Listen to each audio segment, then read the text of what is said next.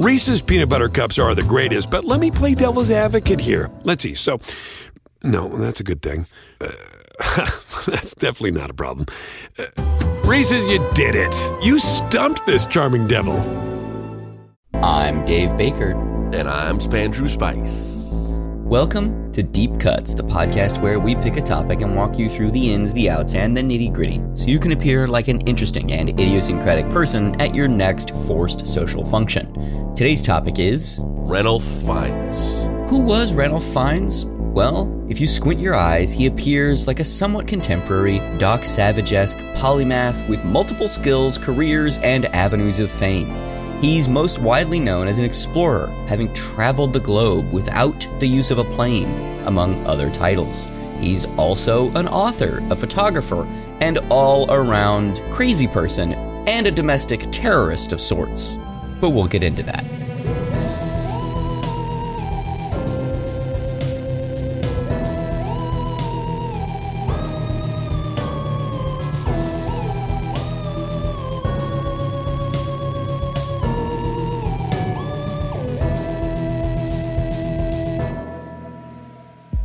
Act 1. The Boy Who Walked Across Antarctica. Ranulph Twizzleton Wickham Fiennes III was born... fuck you! Fuck you! What? Come on. That's his fucking name, dude. That's his name, dude. I didn't make it up. These fucking Welsh bastards. To be fair, that does sound like a name I would make up, but that's not. That's his real name. Twizzleton? Twizzleton? Yeah, Twizzleton Wickham Fiennes, yeah. British and Welsh people, they're just like, oh, let's just like name them something fucking weird. They're just amusing themselves when they name their kids. Yeah, the Welsh language in general is pretty intense. You know, when I was in Wales, the street signs, like, yeah, it was intense. I was like, fuck, I hope I don't have to say this to someone because I don't want to like offend somebody by mispronouncing their language, but I have no idea how to pronounce this name. Yeah, it's really counterintuitive to like the American tongue to say the words, like out of like any language I've ever seen. Like I just don't even know how to fucking say it. My first introduction to Welsh, or just like the Welsh language, or the fact that Welsh people existed, I guess, was this Welsh band called Super Furry Animals. For a while I just thought they were British, but then the lead singer put out an entirely Welsh album and I listened to it and I was just like, what the fuck is this language? I can't even say these words. I've heard them said and I can't repeat them. Yeah, I mean, even his name, to me, I want to pronounce it Ranulph Twizzleton Wickham Fiennes. Ranulph Twizzleton Wickham Fiennes III was born on March 3rd, 1944 in Windsor, Berkshire. However, the arrival of this young, purportedly cooing baby boy to a family populated exclusively by sisters would be only a happy sight for an exceedingly short amount of time. Around when he was 4 months old, Ranulph's father, Lieutenant Colonel Senior Ranulph Twizzleton Wickham Fiennes, died by a German anti-personnel S-class mine. He was taken to Naples for emergency medical assistance, but ultimately succumbed to his injuries. Seeking stability for this young family, Ranulph's mother, Julia Ann, moved them to South Africa, where he lived until he was 12. We're just going to play the beginning of this interview section. Good evening and welcome to this Fiennes Online event. A warm welcome if you are joining us live on the 6th of September. If you're joining us on demand in the next 48 hours, we hope you enjoy the show.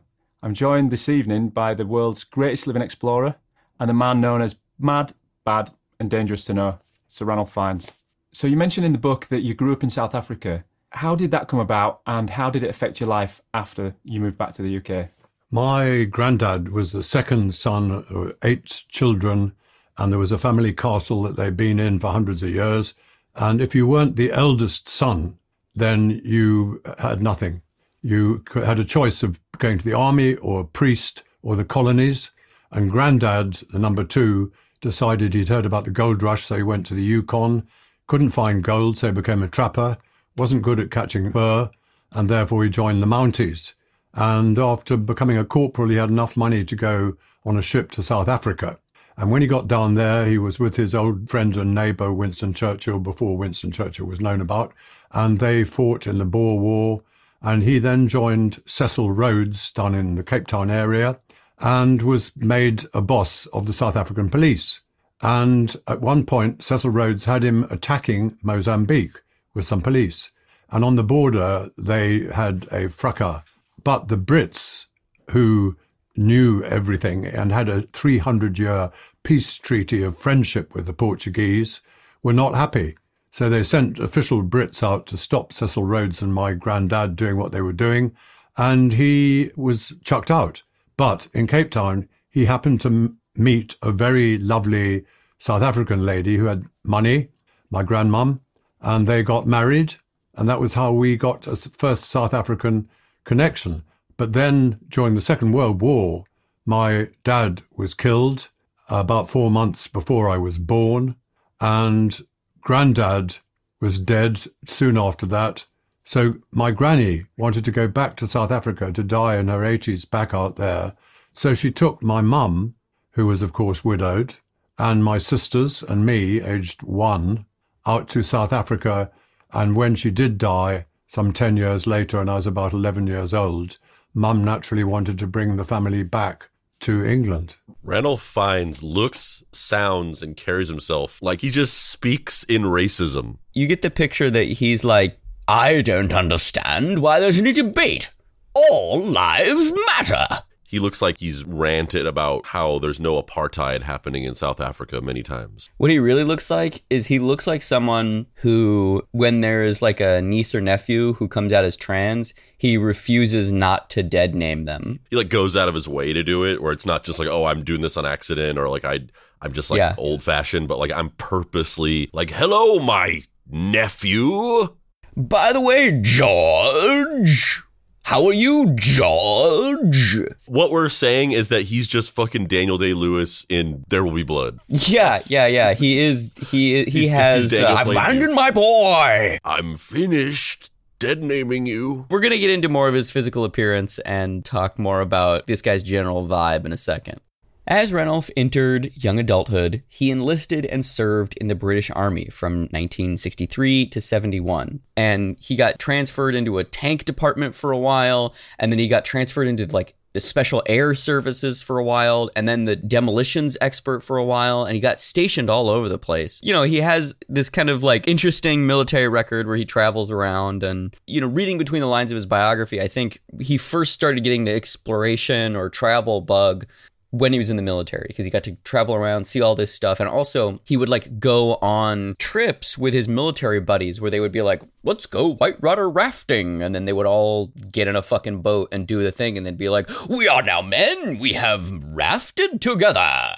You know, and so I think he gets a lot of his initial kind of, calling it wanderlust isn't accurate, because I don't think normal humans have the emotion or the drive to do what Ranulph Fiennes does, but he gets like an inkling of the idea of like, oh, maybe I'm gonna go like do these crazy physical feats.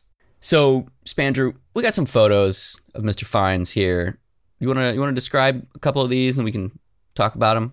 Yeah, I mean, Ranulph Fiennes, he looks like the character in a movie where it's kind of like a legacy film where there's some kind of character and then they have like a dad who was the thing before them, like some famous explorer or adventurer or whatever. And then like there's some long lost grandpa or like some famous explorer that they idolize.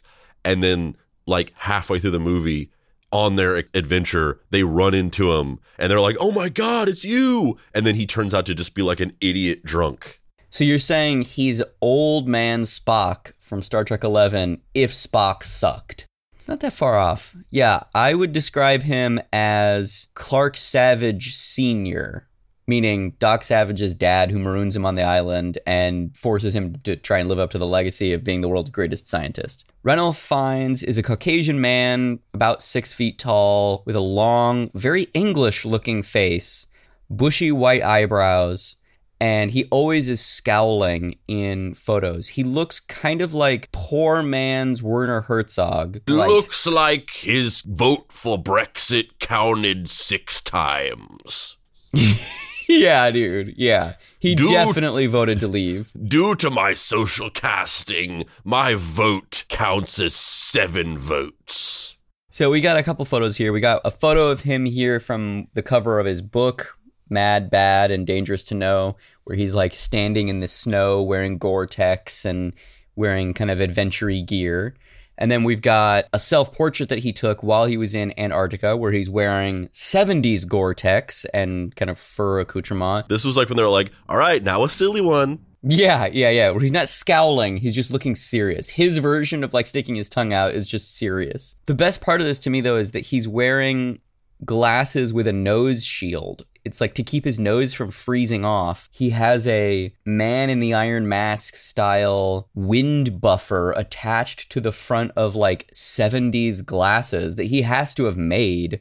And he's got snow like all over his face. Like he just fell in the snow, face planted, got up and was like, take the silly one. You requested a silly one earlier. I flatly refused, but now I am giving permission to take the silly one. And now we have this last photo here, which is a professional portrait of him that's like, the portrait that goes on the back of a book. He's wearing a brown 3-piece suit, looking serious. His hands are in his pockets and his legs are crossed. But if you noticed, his hands aren't fully in his pockets. He's just tucked his fingers into his pockets. He's not putting his whole hand in there.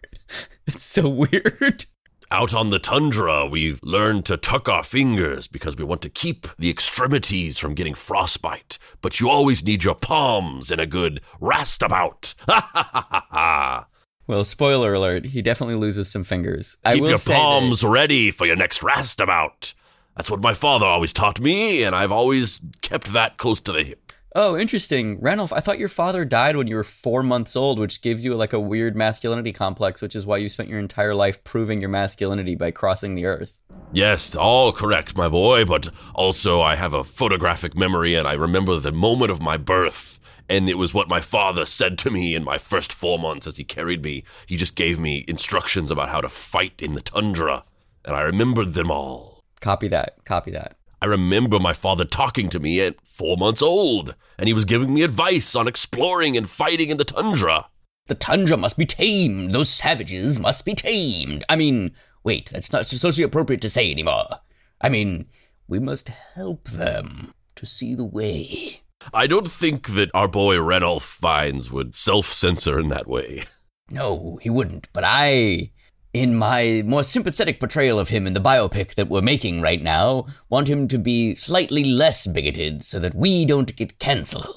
Ranulph Fiennes has said you can't say anything more at least once a day for the last 7 years. Ranulph Fiennes has said, jokes aren't even funny anymore. You can't make jokes anymore. At least once an hour for the past 3 weeks. Once an hour, that's intense. Ginny, look at this stand-up comedian. This Joe Rogan. He's really got it. he just gets really into the Joe Rogan experience. Ginny, come down here. Look at this. Have you seen this website? The Daily Wire? Ginny, come here. Have you ever heard of Andrew Tate and the Hustlers University? This might be a good investment for us. As if these accomplishments weren't crazy enough, Ranulph spent the last 2 years of his career in the military assigned to the army of the Sultan of Oman. He worked there fighting a growing communist insurgency propped up by South Yemen. So you've finally left the military, you finished retreating from the Russians in Germany, you finished in the SAS, you finished the Oman campaign. What could possibly come after that? So when I left the Oman, because my time of 8 years maximum from Mons Cadet School, I hadn't been to Sandhurst, you're out. That's it. 8 years is your lot. So I got married to the girl, my childhood sweetheart, Ginny, who I'd met when we came to England. She was next door neighbour, and her father didn't like me. He called me mad, bad and dangerous to know, which is why we called the book that. And now that I've got a 14-year-old daughter, I understand him not wanting someone after his 13-year-old daughter. But Ginny and I eventually married when I got back from the army. And we had no money. She just worked for the Scottish National Trust way up in northern Scotland. And I had a little bit of money from the Territorial Army. I rejoined the SAS, who had thrown me out some 6 years previously, but I was not allowed in as an officer, so I had to join them as a corporal. I took the selection course again, passed it full second time, and so I joined them for a year. They're called Reserve Squadron, and they're in Hereford. And they were the only TA that actually could replace regulars who got sick or ill or something at the time. So I got paid not very much for that because they wouldn't make me a captain, even though I'd been a captain in the regulars. So Ginny and I struggled, and we decided that because in the German army situation, I had always taken the Scots Greys soldiers canoeing and climbing. It's called adventure training. But in those days, the taxpayer paid for it with the army. With Ginny doing expeditions, they didn't. But she decided what we could do was to follow a climber called Chris Bonington, who had been a tank officer like me, but he'd made his climbing into a profession. Well, why couldn't we do that? His was climbing, which I didn't like. But basically, we could do other things. Maybe vertical things are out with vertigo. Horizontal things, because Antarctica, when you get up to 12,000 feet, it's one great flat, huge thing, bigger than America, basically, and never crossed unsupported, for instance. And the other end of the world, the Arctic Ocean up north, it's the sea, it's ice, it's flat, so you don't get vertigo. So we decided we would go for trying to do polar expeditions. Kind of an interesting little detail that the person who's considered the greatest living explorer was just like, but I can't go up. It's interesting because is he an explorer? Yes. Has he discovered things? 100%. Has he done things that no one else has done? Absolutely. I'm not trying to take that away from this guy. This is one time where kayfabe is not applicable. Like, this dude has done the shit. But I would say that there's something of an interesting distinction to be made between someone who sets out to discover things and someone who sets out to achieve physical records and feats. Because that's kind of what he's doing. He's really out here, like, breaking records repeatedly by doing insane shit, which is not necessarily discovering things that are undiscovered. That's a component of it because no one's really been there, but we know what's there. It's like, I'm going to take a boat up the Nile. I'm going to travel the entire length of the Nile on a boat. I'm going to go and do this really dangerous fjord in Norway. I'm going to go and I'm going to walk across Antarctica. You know what I mean? Like, all of these things that are fucking crazy, but we know where the places are. It's just stupid to do the things he's doing, you know, which is why no one does it, because it's like a death sentence. And he does it and survives, which is wild. My name is Ranulph Fiennes, and this is Jackass. Yeah.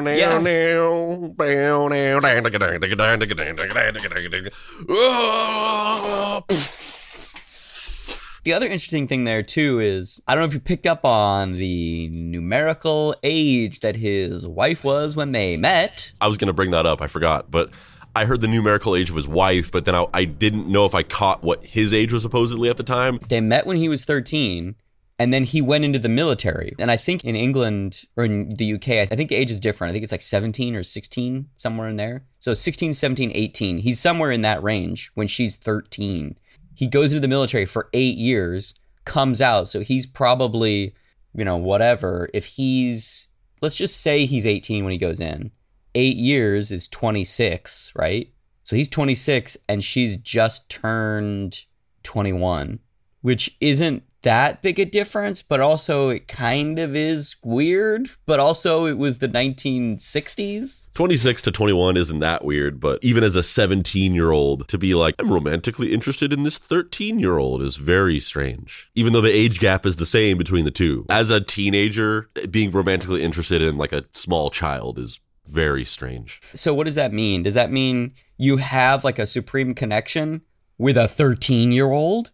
Or does that mean because it's the 1960s and it's very hard to meet people and you're from a smaller place in a more rural area, there's only so many prospects? So I guess you're just like, all right, well, I guess it's you. You're the only one here that's in a remotely applicable age range. What is that deal?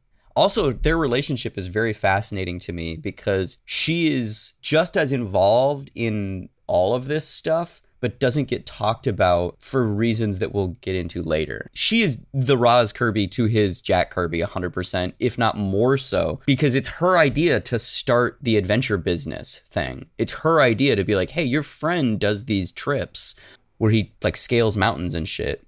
what if we did that but horizontally, because I don't want to fucking climb. You know what I mean? And she's the one who comes up with the way that they're going to fund it. So the way that they figure out how to do this is they realize if they want to start this business of traveling the globe and doing these expeditions, they need money.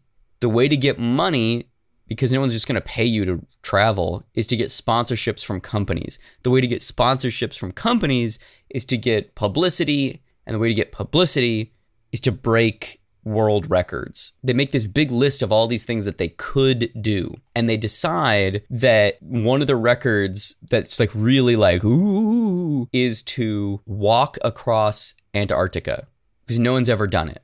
It's like most of the cool records have already been broken. So they start with the Antarctica record, and then they're like, that feels like starting at a level 10. So how do we figure out a situation where we could build that into something else so we could get enough money based off of the easy accomplishments of doing other things in order to have that be the crescendo, which would buy us enough time to train in cold places in order to get the skills to cross Antarctica on foot.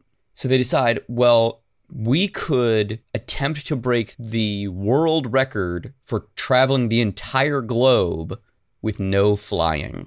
So they're like, all right, that doesn't mean we have to walk the whole world. We can use boats and we can use vehicles. We just can't fly. So what they do, and specifically what she does, is they spend 7 years planning this. All of this logistical stuff of like they're on a boat crossing the ocean, and then the boat docks on the coast of Africa. They get off and they get in vehicles. They drive across the Sahara Desert, meet them on the other side of the continent. Then the boat, while they're traveling through the middle of Africa, through all the countries, the boat goes around the entire length of Africa, meets them on the other side. They drive onto the boat. The boat then keeps going, you know, like they're fully figuring out how they go from one end of the earth to the other with no flying. And it's majority her. She's the one doing it. Listen, I totally understand this part, because I've realized this last couple of times that we've gone to Disneyland that you go to Disneyland and you spend the whole day there and you have kids and you're just kind of flying blind. And I feel like you only end up getting to go on like 7 rides. And so I've been like, the next time we go to Disneyland, I got to like plan this shit out. I got to map out this route. I got to Lewis and Clark this shit. And so I've been putting together this itinerary of like, you go here, you hit this thing, you go here, you eat at this time, you go to this place. I'm just saying, like, I'm a kindred spirit to these adventurers. Yeah, you totally know the physical toll of walking across Antarctica because you've been to Disneyland. Basically. They have the Matterhorn. Yeah, it's got painted snow on it. So they spent 7 years planning and training for this situation, right? And what they do in that time is they get 1,900 sponsorship companies to give them the amount of money that they need to do this. And the way that they train is they organize little sample expeditions, because they announced they were doing this, got all this publicity, all these companies signed up, and then all these people came forward and were like, we want to travel with you, we want to fucking be adventurers too. And our boy Ranulph was like, I don't think you've got it, kid. So we're going to do trial expeditions where we're going to do these things that are very difficult and see if you can keep up. So the first thing they do is they went to a Norwegian glacier, the Gjenestadbyen Glacier, and they got like negative 25 degrees there. And at this point in time, because this is the 70s, they don't have Gore-Tex. So they're doing this in wolf skin clothing. How crazy is that shit? You seem not as impressed as I was. I was like, you're doing this in wolf skins? That is metal as fuck.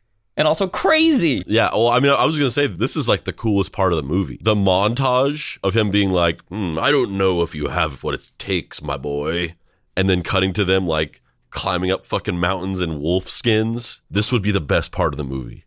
Also set to Wham's Wake Me Up Before You Go Go. Wake me up before you go go, turning around, flipping up the hood, and it's just a wolf's head, and the wolf's eyes are like cockeyed, and like the tongue is still there. And then Ranulph finds like, oh, you prankster. Ranulph is standing there, and the guy's like climbing up the thing, and he like slips a little bit, and it cuts back to Ranulph, and he's like, And then it does it a few more times, and then finally he gets to the top, and then Ranulph is like, you did it! You did it, my boy. I thought you couldn't, but you did it. We have to make this movie that's a biopic about Ranulph Fiennes as it's like this famous explorer, but it's made like a late 90s rom-com. You think I'm going to say no?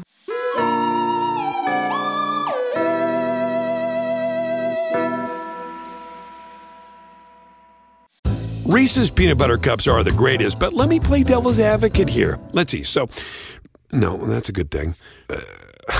That's definitely not a problem. Reese's, you did it. You stumped this charming devil.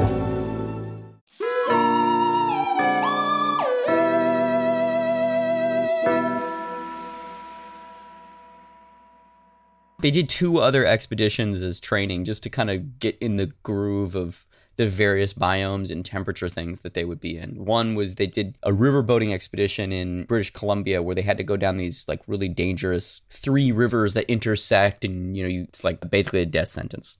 But they did it.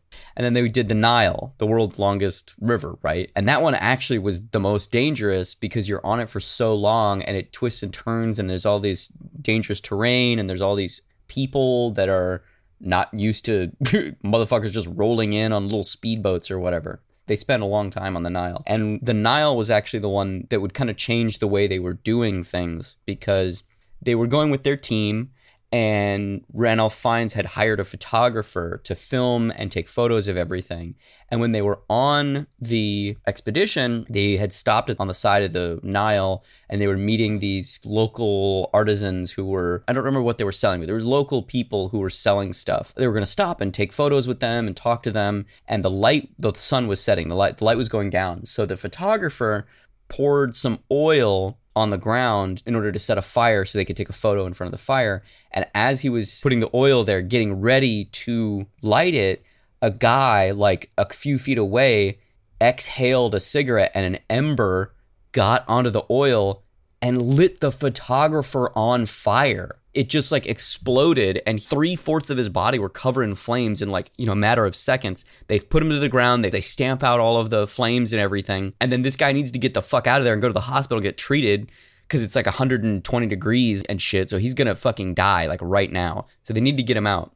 And as they're like putting him into a car to take him to the fucking hospital, he like hands Ranulph a camera and goes, "All right, my boy, it's all on you. You have to take the photos now.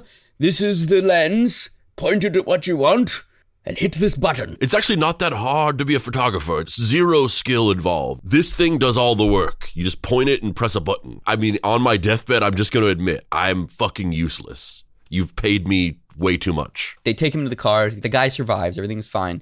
But that turns out to be a really pivotal moment because from this point on, Ranulph Fiennes takes all of the photos for all of their expeditions. Basically, he has multiple ways of monetizing things now. He saves the money on a photographer. He owns the copyright to like a fuckload of these really quote unquote important photos of these barren wastelands or places no one has been. And he also writes books eventually. So he makes money licensing the photos to the publishing companies or National Geographic or whatever. So it's another way to help pay for the expeditions is this photography. And he gets really into it. He gets really good at it. And he starts really enjoying it. But initially he was just like, I don't want to take a fucking photo. I am an adventurer. I want to be in the photo. And then someone's like, well, actually, we have timers. You can just set a timer. Oh, okay. Let's do that. It's kind of like how for my original podcast, NostalgiaCast, we had an engineer who recorded the show for us. And then when we started recording deep cuts, I wasn't going to hire an engineer to do it for us. So I just did it myself. And I was like, wait a minute. Why does anybody need an engineer? This is easy. Why would you pay somebody to do this? Yeah, that's just like when I decided that I'd never wanted to do that. So I let you do it.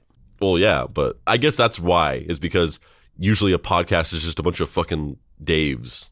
I love how you almost said losers and then pivoted. The L, dude, you can't lie to me. No, you can't lie to me. That L almost escaped. No, I was going to say. It's just a bunch of Daves. No, I wasn't going to say losers. I was going to say lazy motherfuckers. And then I said Daves. Lazy Daves. Laves. Every time you call me, I'm like, oh, hey, Dave? You have to like say it when you see my name on the caller ID. You're like, lazy motherfucker, lazy motherfucker, lazy motherfucker, lazy motherfucker. That's why I answer the phone, mellow yellow. Mellow yellow is like a talismanic incantation that like removes the need to call you a lazy motherfucker. Yeah, it's the Goose Fraba. It's the serenity now of your existence. So in the early 80s, the planning really took things to the next level for this expedition company, which at this point had been named Transglobal Expeditions. In order to really kick things to the next gear, to make sure that they could do it, they went to Greenland in the summer and they started running everybody through extreme challenges to see that they could do it. And I think they went with like 15 people. And by the end of it, it was Ranulph, Ginny, his wife, and 3 other dudes. Well, that's not true. 2 other dudes and a woman. And they spent like a ton of time there doing all these weird expedition mini, outdoor training things in negative 25 degrees Fahrenheit. Or maybe it's Celsius. It's probably Celsius because he's so British or Welsh. People are going to get mad if you don't draw that distinction. Yeah. Welsh people get very angry when you call them British. So then the next thing they did is they went somewhere else. I don't remember where, but here it was 45 degrees below zero. And this was the first time that they had Gore-Tex. So they were like, this wolfskin shit is terrible. No.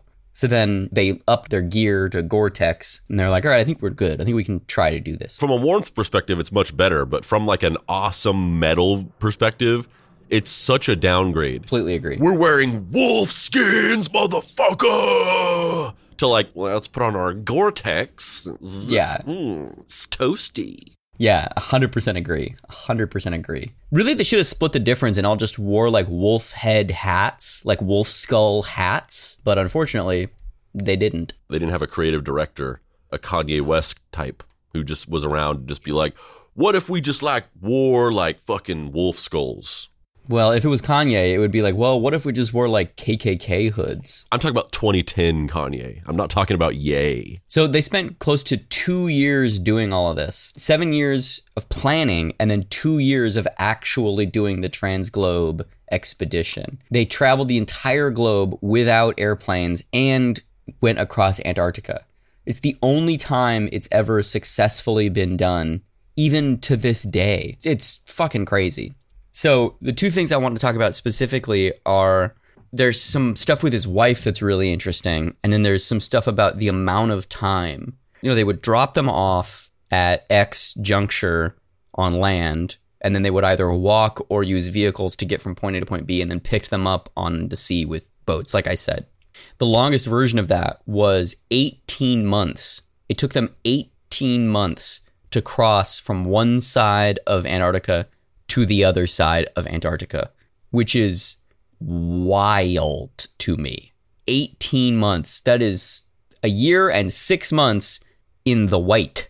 Like, that is so crazy. But maybe, if our instincts are correct, maybe Ranulph was just at home there. He was like, nothing to ruin this perfect white landscape. Oh, perfect reflection of all of the spectrum of light. That's the only thing I want. Reflect it all. No absorbing. Don't absorb all the colors. Reflect all. If you have to absorb 1 or 2, but do not absorb them all. Under no circumstances. The thing that's interesting to me about this, though, is specifically doing this at this time, is that even when I close my eyes, it's just white. Oh, God. The thing that's interesting to me about this time is that they don't have any sat phones or sat navigation because at this point there were no satellites over Antarctica. So they have to use like whatever those little like explorer things with, it's like a magnifying glass on top and like 2 sticks that come out from the bottom, whatever that thing is called. Sextants. Yeah. I kept wanting to say trident and I was like, it's not a trident. What are those things called? In an interview I watched, he said that he had to spend like an hour every day calculating with the use of a sundial and a sextant where they were before they could start walking, because they needed to make sure they were going in the right direction, because if they didn't, they wouldn't have enough food to survive the 18 months and they would die out there. Yeah, I'd be out there like, in 800 feet, turn left at the Penguin Rock. Fucking droning in Uber Eats. It's like, my wiener schnitzel is here. So the other thing I want to talk about is Mike Posner, who had that song in like the 2010s that was like, you wear it around like you're cooler than me. You got designer shades. He jogged across the entire country And it was like a big thing where he's like, I'm doing this thing. I'm going to run across the country. But like in reality, he had like a motorhome with all of his amenities that just followed him. He had like a crew. And so every time he would stop, he would just like sleep in his house. Yeah, not as cool. That reminds me of You and a Bike and a Road by Eleanor Davis, about the acclaimed indie cartoonist Eleanor Davis and how she biked across the country. And it's really good. She made journal comics every night. And man, some of that shit is brutal. God damn. It's very good, though. Very good. Very good. It reminds me of Straight Story, film directed by David Lynch. It was a true story about a guy. He was an older guy. I forget the details of it. So somebody's listening and being like, fuck, this is what the movie's about. But he wants to go like visit his daughter or something. And he just is poor and he can't make the trip or whatever. So he rides across the country on a riding lawnmower. Oh, wow. How have I not seen this? Which reminds me of the Werner Herzog book of Walking on Ice. It's all of his journal entries when his mentor, his film school mentor, got diagnosed with cancer and they thought she was going to die. He walked from France to Germany and basically was like, she won't die if I'm walking. And so he spent like 2 months walking to her. And she survived. She didn't die for another decade. But it's a very good book. Do you got another one that's about people going long distances? Chipmunk Adventure.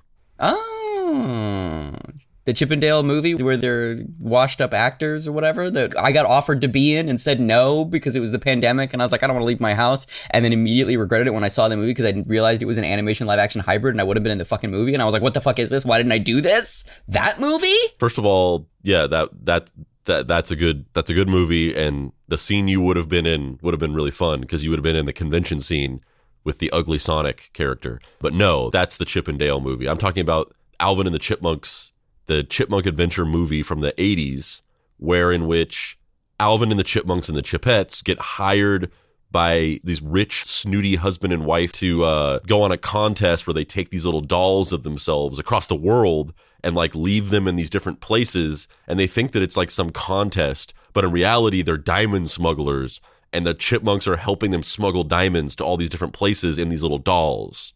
I loved that movie as a kid. I completely forgot about it until right now, and I'm glad you brought it up. Go watch it. So the next thing I want to talk about specifically is the way that Ginny, his wife, Virginia Fiennes, is kind of moved aside in these stories. All the stories are always about Ranulph Fiennes. Ginny co-owns Transglobal Expeditions. She's the one who spent 7 years planning and testing and doing all this stuff. He's just like the physical vessel of the guy that goes and does the thing. She's basically the director and he's the star, right? Which is bullshit. But it's not just because she doesn't want to do these things, because she went out and did all of the tests with him. She like was in the cold weather and like she was doing it side by side with him until they fully started doing this transglobal, the first time going around the globe for everything.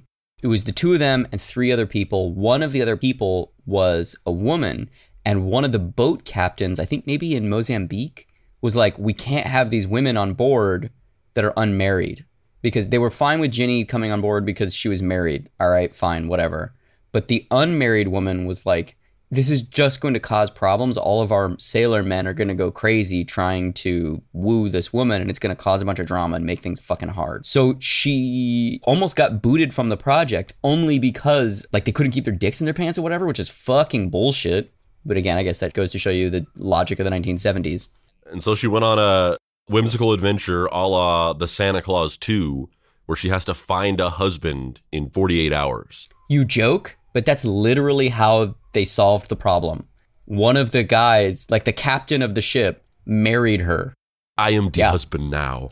I'm the husband now. Yeah. The other thing that this does, though, is that there are certain legs of the journey that Ginny doesn't go on.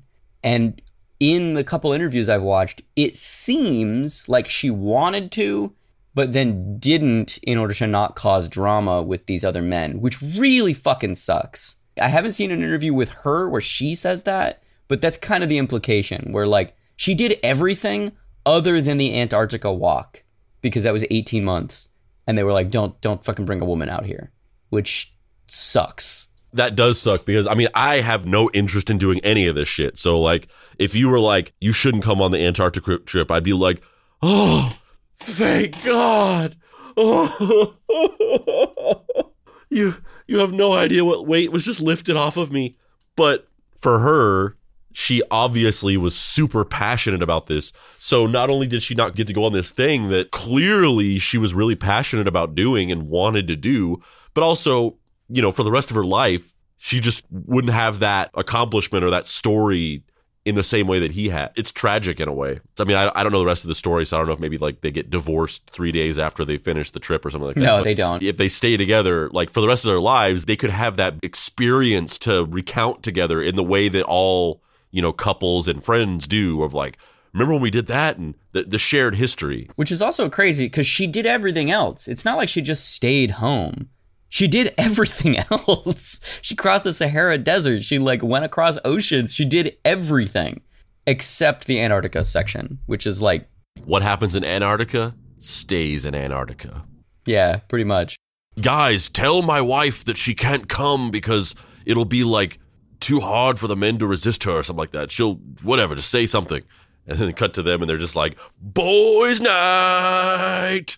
I mean, you know, that's probably accurate. I feel like Ranulph Fiennes 100% has boys' nights in him, you know? Boys, 18 months. Yeah. So this launched a massive career for Ranulph Fiennes. He was hailed as an explorer across the globe when he got back from completing this transglobal expedition. And he basically spent his entire life doing this, as well as a bunch of other stuff now. So this kind of launches him on a new trajectory. In 1992, he led an expedition that discovered a lost city, the lost city of Iram in Oman. Later that year, he became the first person to cross Antarctica unsupported. It took him 93 days, basically meaning he did it again, but with like sleds as opposed to vehicles or anything else. No larger mechanisms to enable him. In 2000, he attempted to walk unsupported and solo across the North Pole. This mission went sideways, though, and his sled fell through a vat of ice into water, and he was forced to pull them out by hand, or else he would have starved to death, and he got severe frostbite on his left hand. You have put yourself through absolute hell, and here in your left hand, you don't have any of the finished fingers of your left hand anymore.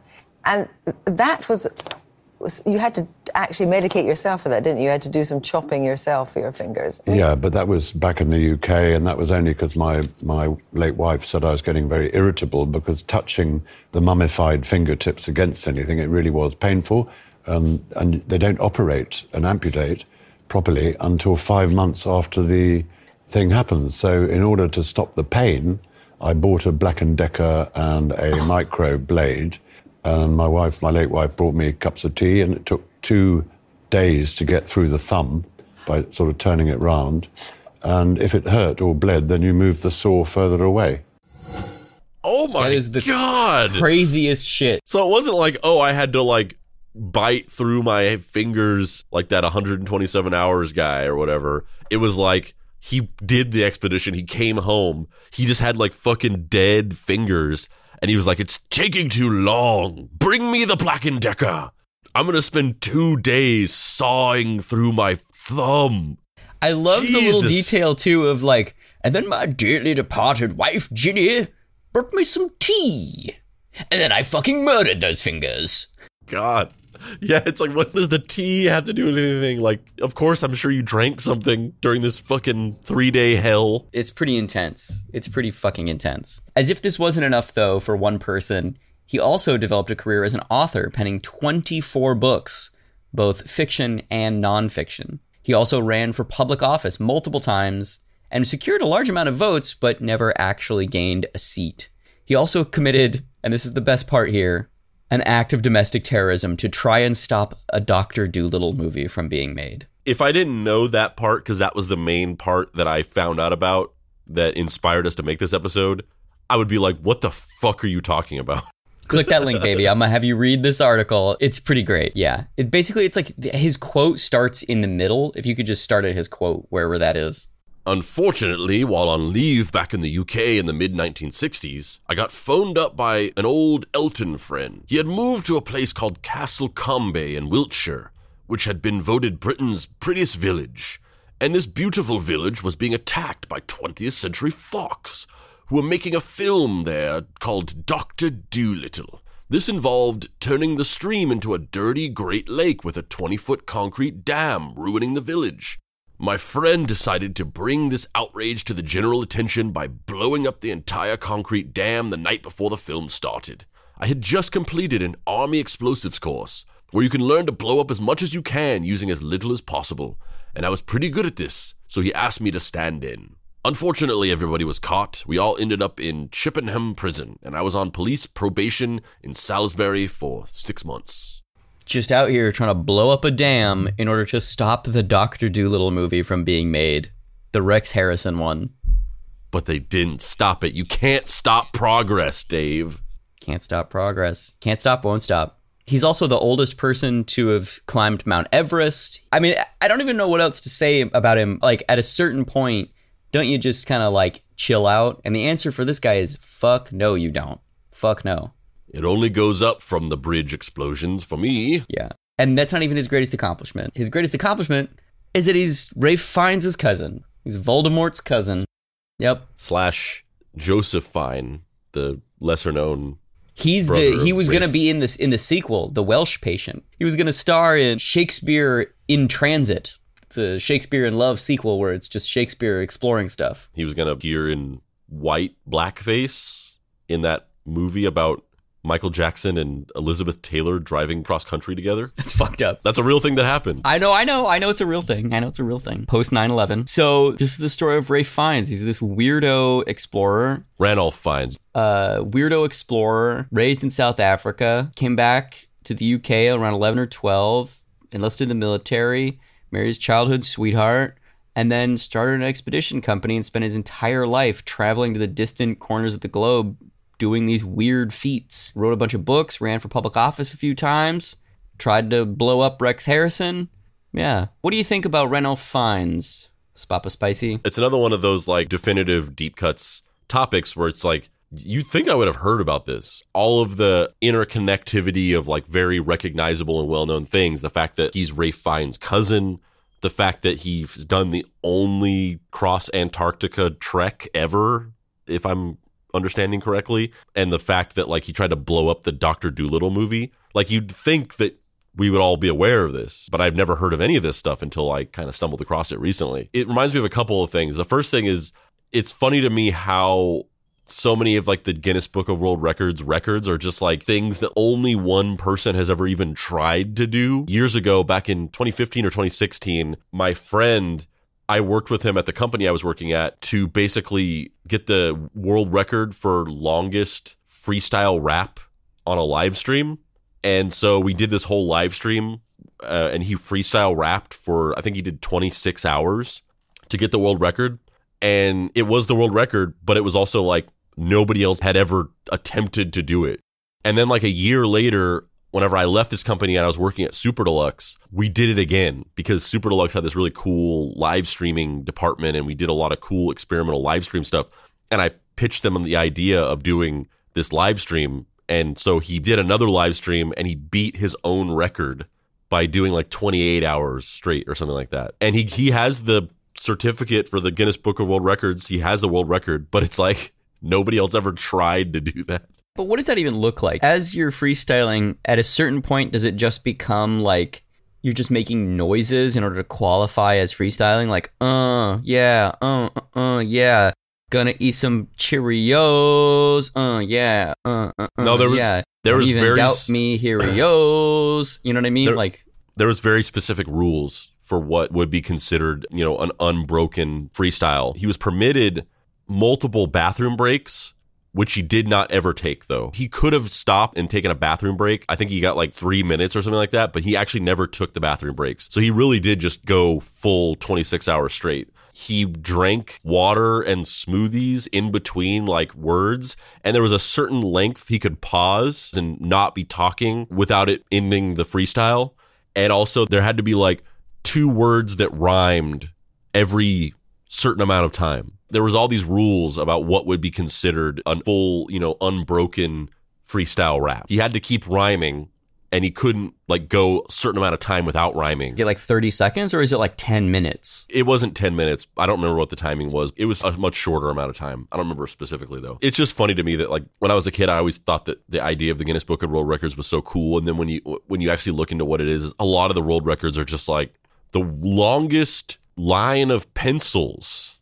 And it's just somebody that just did this. And it's like, yeah, technically, but nobody else ever tried to do this because it's dumb. I feel like I've told this on the show before, but when I was in high school, I was working at a comic book store, and there was a guy who was George Romero's former personal assistant who, I don't know if he and Romero had a falling out or something had happened where he was no longer involved in the Romero film circle. And so he like rebooted himself as a wrestler, and his wrestling name was JB Destiny. And he wanted to set a world record so that he could say world record breaker JB Destiny when he would come in to the ring. That's honestly kind of why Pablo did it as well. He wanted to be like world record breaking rapper, essentially.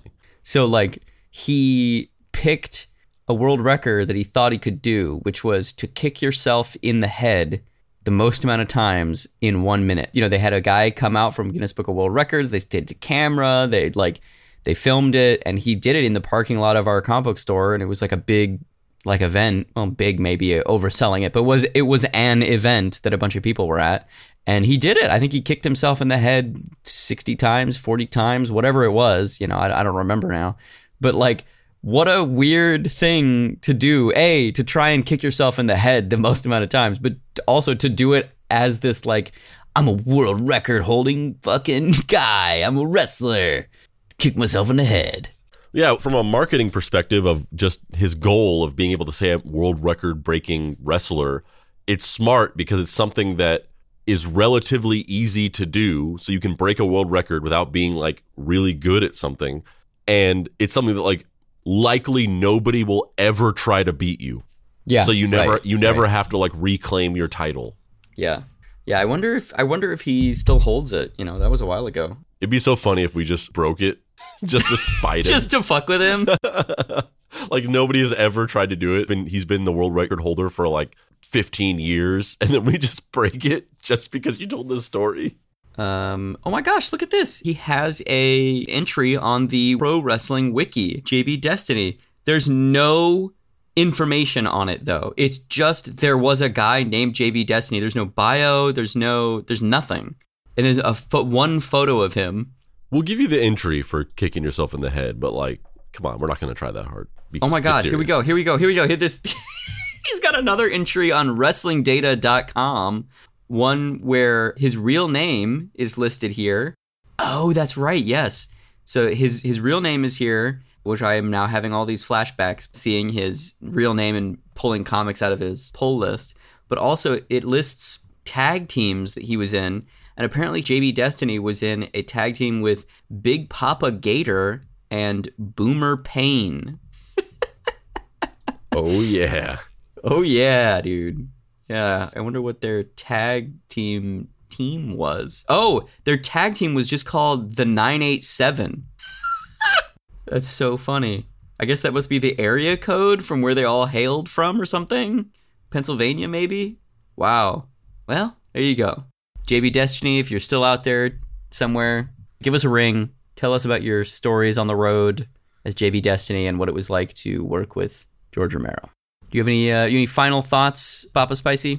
The final thought was just, part of it was just that thing about my observation about world records and just how kind of funny that they are, which almost kind of makes me love them even more, that they're just so like stupid and just people like doing things that like nobody would ever even try to do anyway. The other thought I had was just thinking about the fact that like they went across Antarctica and like nobody else has done that since. It's crazy when somebody does something that's so difficult and puts so much work, like planning 7 years, and they do something that's just so insanely tedious and difficult that you'd think that it would be repeated multiple times, but nobody else ever does it again. It's crazy to me that they did something that took so long to plan, was so tedious, was so difficult, that just for the rest of history, not a single other person was like, I'm going to try that too.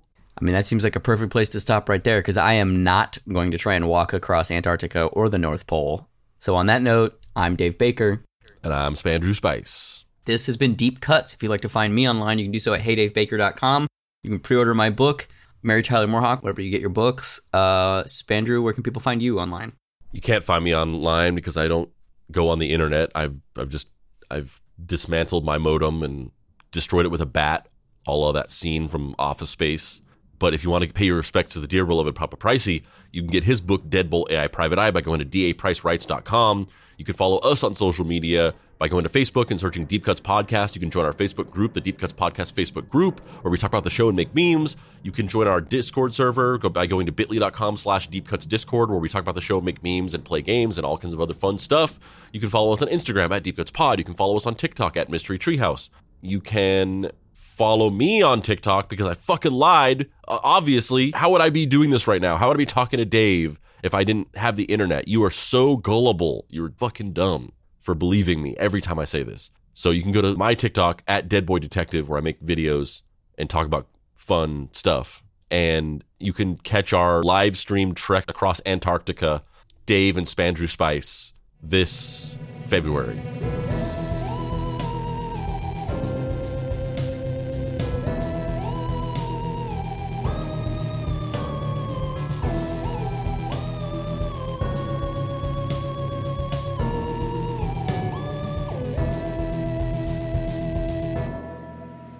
Deep Cuts is a production by Boy Genius Media. If you'd like to find this show and others like it, please visit boygeniusmedia.com or deepcutspod.com. If you want to join in on post-episode discussions, please join the Deep Cuts Podcast Facebook group. Finally, subscribe to our YouTube channel for additional video content.